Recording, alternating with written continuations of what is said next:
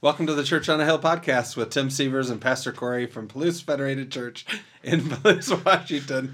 We're glad you could join us for our special edition, turkey edition. This is a speedy delivery episode of turkey and Thanksgiving jokes. Tim was laughing at me because I don't even know how a microphone works.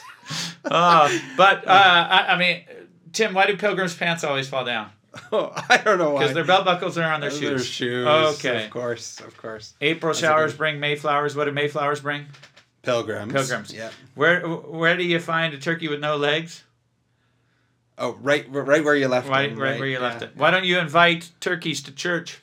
Oh, I don't know why. Because of the foul language. Foul language, of course. Okay, you've got to have one now, I don't have any. No, I don't have any. Oh my goodness. I told you Why did the turkey cross the road twice?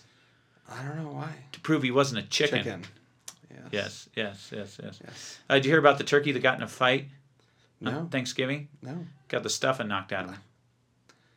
I hate it when that happens. Yeah. Did you hear about the living turkey the day after Thanksgiving? You know his name? No. What? Lucky. Lucky? Yeah.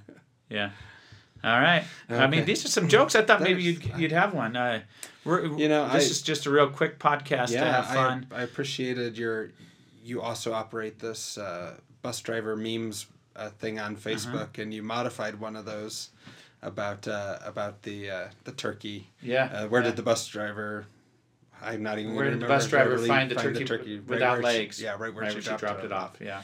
I thought that was funny today. The key thing here is, folks, laugh, smile, share a turkey joke or Thanksgiving joke with a friend, and have a great Thanksgiving.